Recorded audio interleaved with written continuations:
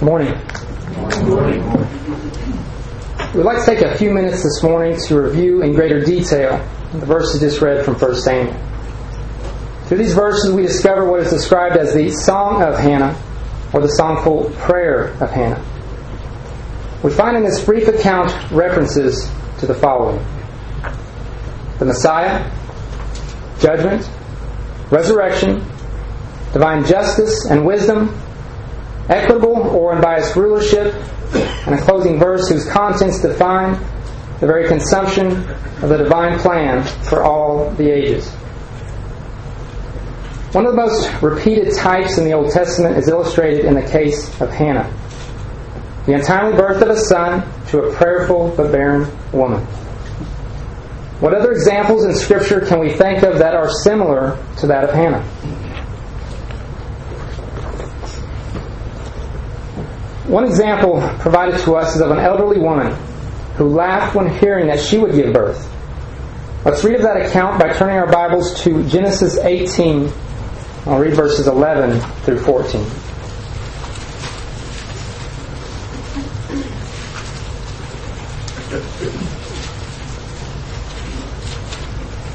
That's Genesis 18, verses 11 through 14. Verse 11. Now Abraham and Sarah were old and well stricken in age, and had ceased to be with Sarah after the same manner of women. Therefore Sarah laughed within herself, saying, After I am waxed old, shall I have pleasure, my Lord being old also? And the Lord said unto Abraham, Wherefore did Sarah laugh, saying, Shall I of a surety bear a child which am old? Is anything too hard for the Lord? At the time appointed, I will return unto thee according to the time of life, and Sarah shall have a son. The account continues with Sarah giving birth to Isaac. Another example within the Old Testament is that of a mother whose prenatal conditions are nearly identical with those of Hannah. Turn your Bibles to the book of Judges. Judges 13, I'll read verses 2 through 5.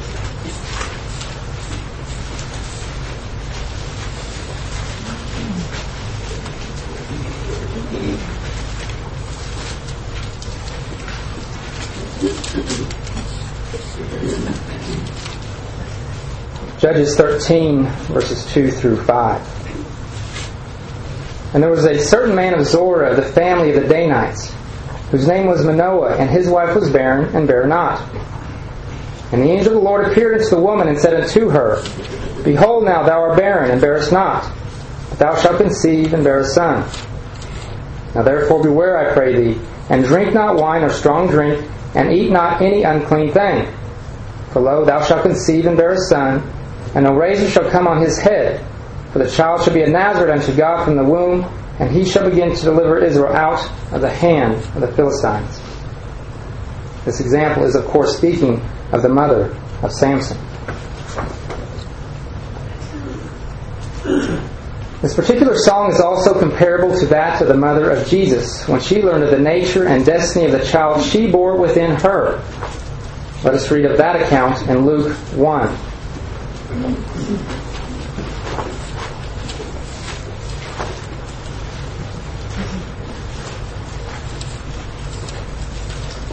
In Luke chapter 1, we'll read verses 26 through 31.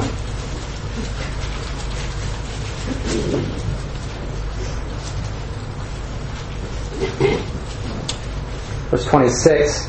And in the 6th month the angel Gabriel was sent from God into a city of Galilee named Nazareth, to a virgin espoused to a man whose name was Joseph, of the house of David, and the virgin's name was Mary.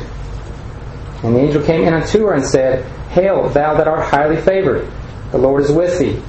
Blessed art thou among women. And when she saw him, she was troubled at this saying, and cast in her mind what manner of salutation this should be. And the angel said unto her, Fear not, Mary, for thou hast found favor with God.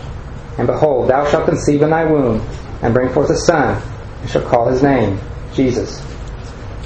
The account continues by telling us that he will sit on the throne of his father David, and of his kingdom there shall be no end.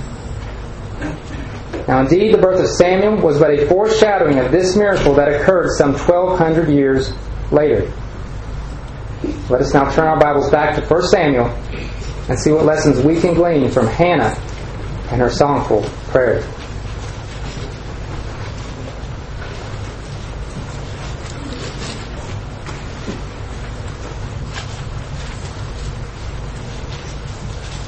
Now, in order for us to gather a more complete understanding of Hannah's prayer, we need to begin with a brief overview of 1 Samuel chapter 1. Now, we read in this first chapter of a Levite named Elkanah, who lived in the town of Ramah. We are told he had 2 wives, Peninnah and Hannah. Peninnah had children, but Hannah had none. This caused Hannah great stress. Moreover, Peninnah added to her sorrow by mocking her. She probably did this out of jealousy of Hannah, who was greatly loved by her husband. Hannah was a woman of faith and made her problem a matter of fervent prayer. She asked Yahweh to bless her with a son. She stood at the door of the tabernacle where Eli, the high priest, sat in state upon a throne. And there she poured out her heart unto God. She vowed that if Yahweh would grant her request, she would give her son unto him all the days of his life. God answered the prayer.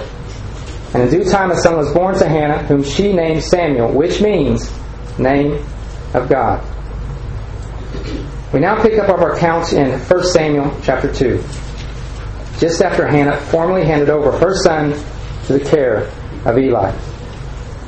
It is here that Hannah's heart was filled with gratitude and love towards the Almighty God, and she expressed her joy in a glorious, prophetic hymn of praise.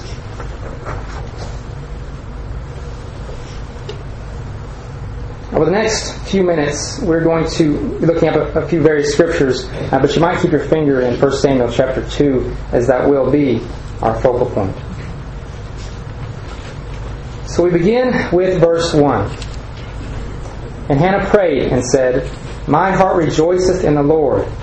My horn is exalted in the Lord.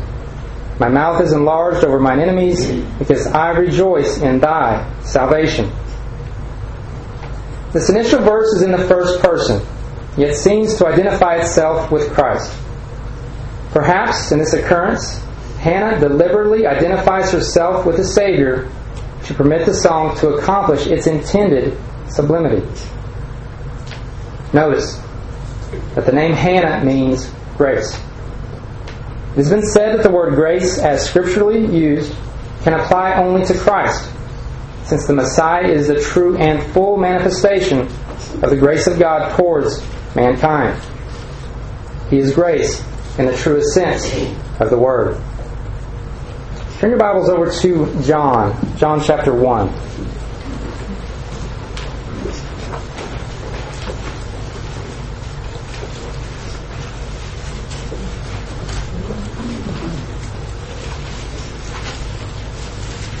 We'll read John chapter 1, verses 14 through 17.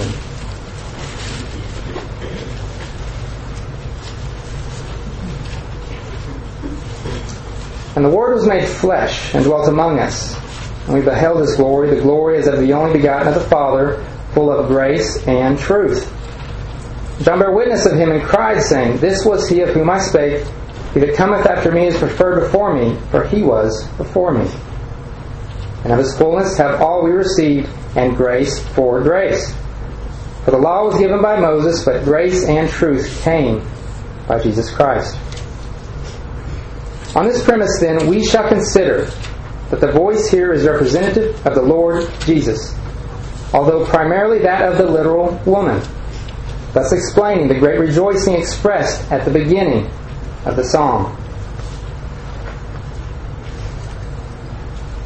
Continuing with verse 1, the reference to the exaltation of the horn is one that can be supported by similar references throughout Scripture to the power and might of the glorified Jesus. Let's go ahead and look up a few of these supporting verses as well. Psalms 132:17. Psalms 132:17.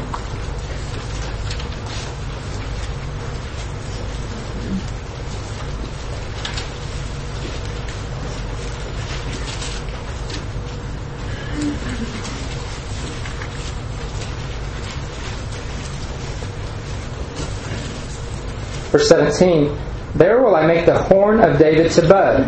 I have ordained a lamp for mine anointed. Let's turn over to Luke 1. Luke chapter 1, verse 69.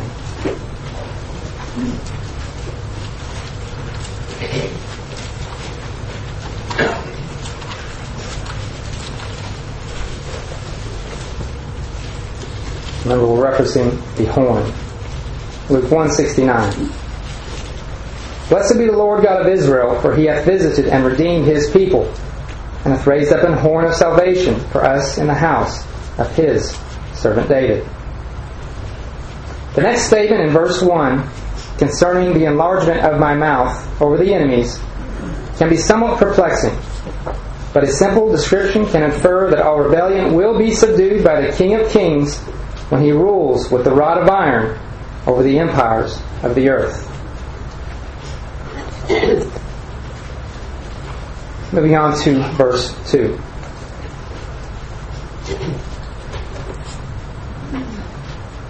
Verse 2 reads, there is none holy as the Lord, for there is none beside Thee, neither is there any rock like our God.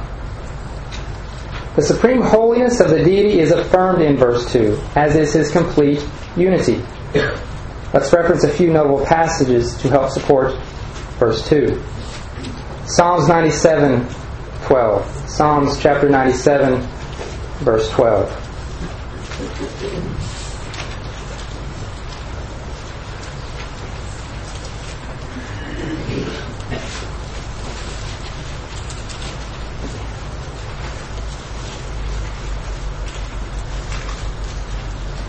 Verse 12 reads, rejoice in the Lord, ye righteous, and give thanks at the remembrance of His holiness.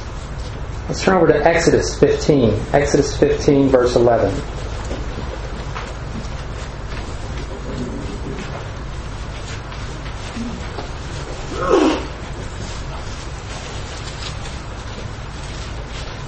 Exodus 15:11, where the question is asked, who is like unto Thee, O Lord, among the gods? Let's turn over to Deuteronomy 32:4. Deuteronomy 32:4.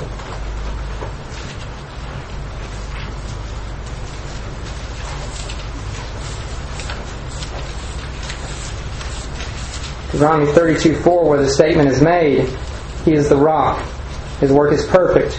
For all His ways are judgment, a God of truth and without iniquity, just and right is He.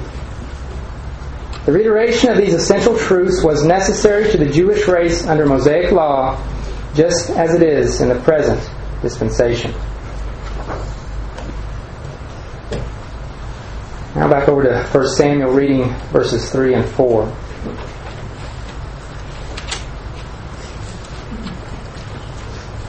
Verses 3 and 4.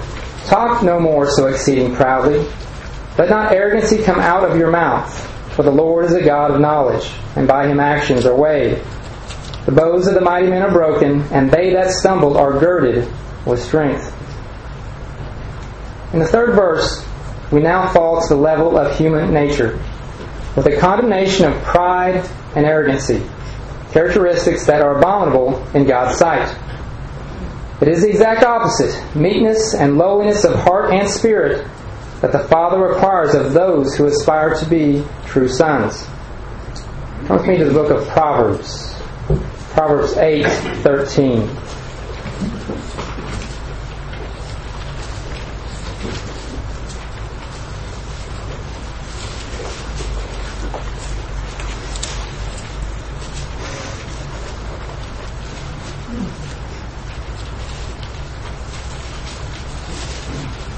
Proverbs 8:13, the fear of the Lord is to hate evil, pride and arrogancy, and the evil way and the forward mouth do I hate. Now we're to the book of Isaiah. Isaiah 13.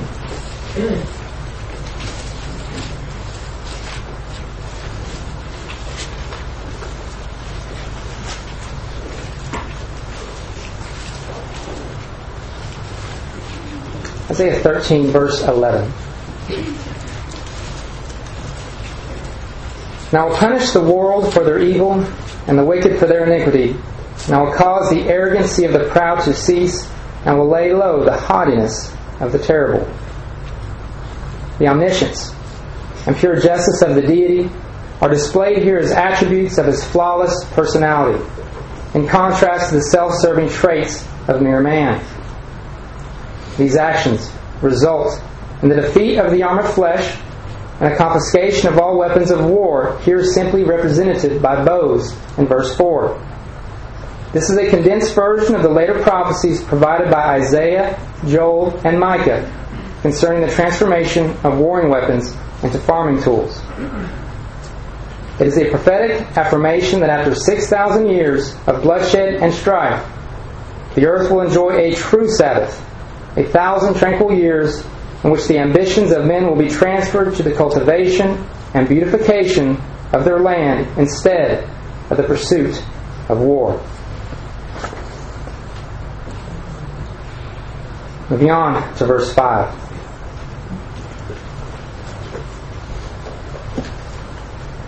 Verse 5 reads, "They that were full have hired out themselves for bread, and they that were hungry ceased, so that the barren hath borne 7, and she that hath many children is waxed feeble." The 5th verse of Hannah's song is somewhat mysterious at first glance, yet bears a great message. A clue to the meaning of the message is found in Luke 1:53. Please turn to Luke 1:53.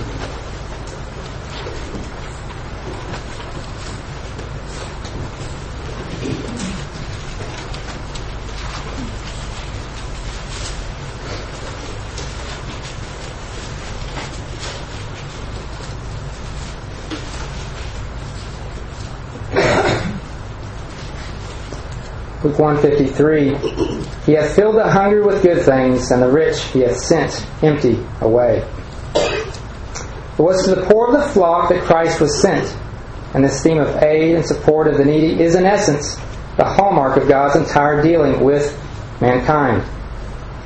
Arrogant self-sufficiency displays a complete lack of dependence upon God and His Son, and since all mankind is absolutely indebted to the deity for the very breath of life itself, it is foolishness for one to assume any air of independence or self-righteousness. To teach us the utter uselessness of natural inheritance, wealth, fleshly might, and all things that are exclusively human in origin, God has always worked out His purpose through the disinherited, the barren, the poor and the weak, the small in number, and the broken in spirit. All these are diametrically opposed to what constitutes prestige and worldly philosophy. But except for a few, the lesson has yet to be learned by the world.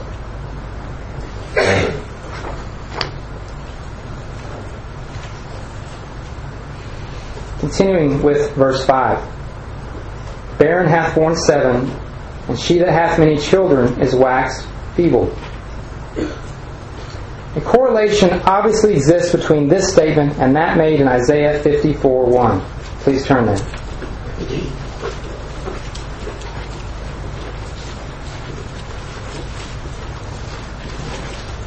Isaiah 54:1.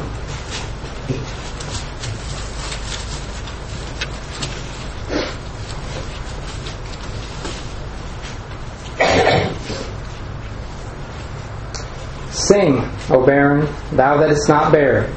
Break forth into singing, and cry aloud, thou that didst not travail with child. For more are the children of the desolate than the children of the married wife, saith the Lord." This prophecy of Isaiah speaks of the coming proliferation of the New Jerusalem. The future revelation of the New Jerusalem will see the complete fulfillment of the prophecy and allegory and the manifestation of countless glorified children, after many centuries of desolation during Gentile times. The 7 referred to apparently signifies the perfection and completion of the divinely sanctioned birth, representing the unity and glory of the one body.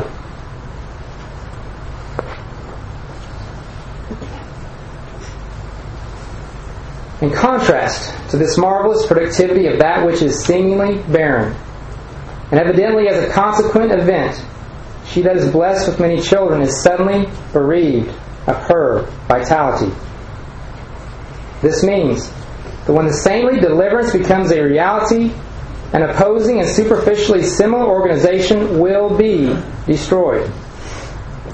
Where exists such a counterfeit mother, with such a family of children during the Gentile time? Aaron alluded to this earlier. The 17th chapter of Revelation reveals the answer. Let's turn our Bibles to Revelation and read chapter 17, verses 3 through 5.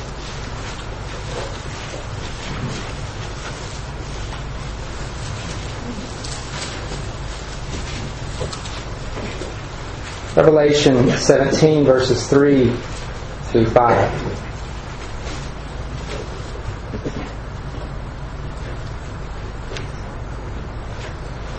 So he carried me away in the Spirit into the wilderness, and I saw a woman sit upon a scarlet-colored beast, full of names of blasphemy, having 7 heads and 10 horns. And the woman was arrayed in purple and scarlet color, and decked with gold and precious stones and pearls, having a golden cup in her hand full of abominations and filthiness of her fornication. And upon her forehead was a name written, Mystery, Babylon the Great, the mother of harlots and abominations of the earth. The mother church, with all her immoral daughters and relatives, will surely wax feeble in the day of the Lord's wrath.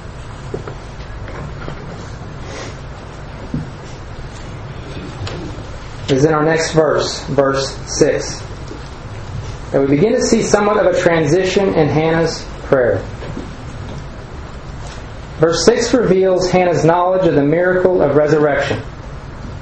In very elementary language, we are assured that death is not necessarily the termination of existence. Verse 6 reads, The Lord killeth and maketh alive. He bringeth down to the grave and bringeth up. Besides applying this to individuals, a further application was possibly intended to be conveyed in this case. Still bearing in mind the prophetic nature and understanding their basis in Jewish history, we may compare therewith Hosea chapter 6 and reason that the regeneration of Israel is hinted at in this instance. Let's turn to Hosea chapter 6. We'll read verses 1 and 2. Hosea 6, verses 1 and 2.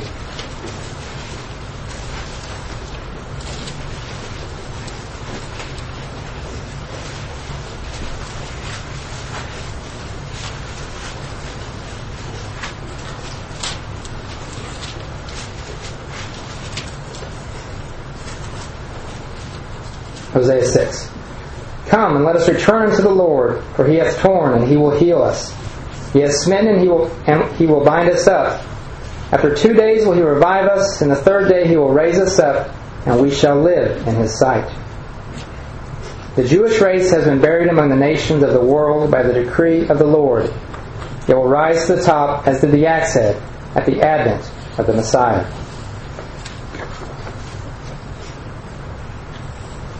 And back to 1 Samuel, reading from verses 7 and 8.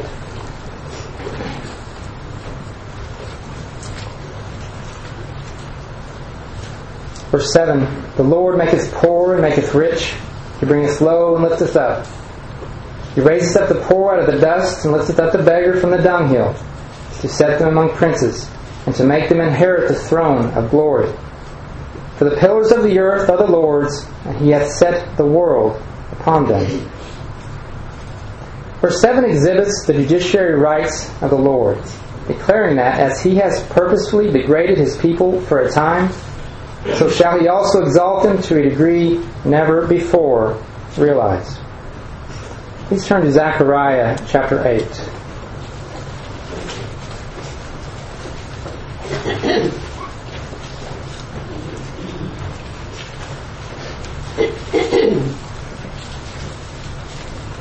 We're going to read Zechariah chapter 8, verse 23.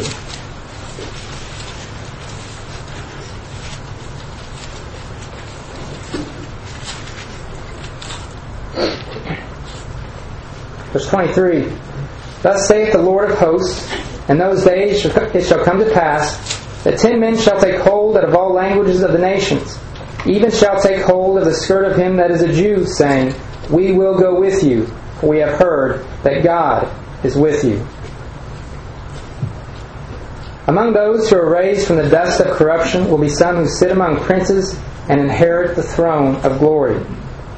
This would appear to signify those who comprise the Israel of God, spiritual Israel, whose residents shall be princes of the kingdom as the royal companions of the Prince of Peace. The throne of glory is that revealed in shining symbolism in the opening chapters of Revelation, surrounded by the worshiping host of saints. It is the throne of David at the zenith of its existence, occupied by its promised king and fulfilling its grand function. The earth is to be the kingdom ruled over, and justifiably so, since the pillars of the earth are the Lord's, as stated in verse 8. He created it and is concerned with its government, and will send His Son to disentangle the chaotic mesh of oppression and ignorance that 6,000 years of human rule have cast over its peoples. Pillars represent the saints themselves. We are told that the house of God is the pillar and ground of the truth. Turn to the book of Revelation, Revelation chapter 3.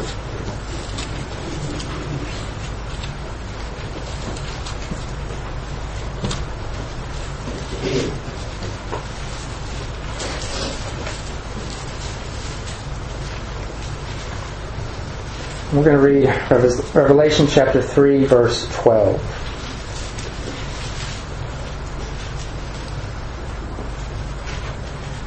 Verse 12, Him that overcometh will I make a pillar in the temple of my God, and he shall go no more out. And I will write upon him the name of my God, and the name of the city of my God, which is New Jerusalem, which cometh down out of heaven from my God, and I will write upon him my new name. Revelation 3:12 informs us that everyone who overcomes will become a pillar in this house, which in itself typifies the saintly body. The world has been set upon these pillars, since they shall uphold the future world in their capacity as kings and priests, and eventually inherit it as the exclusive possession of an immortalized family.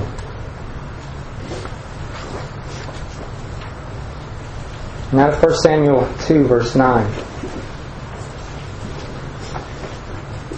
2 verse 9 sustains the continuity of the saintly prophecy by encouraging us with the promise that the Father is ever watchful of those who are His.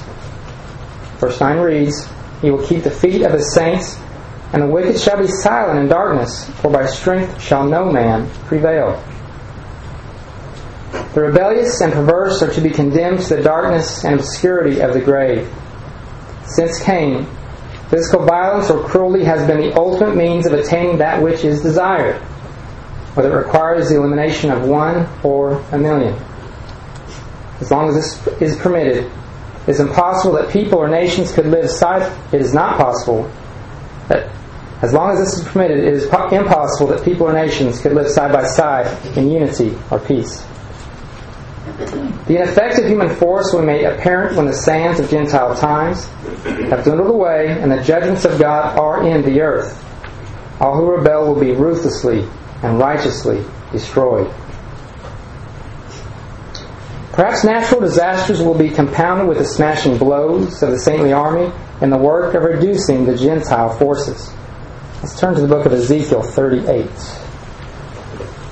Ezekiel chapter 38, and we'll read verses 22 through 23.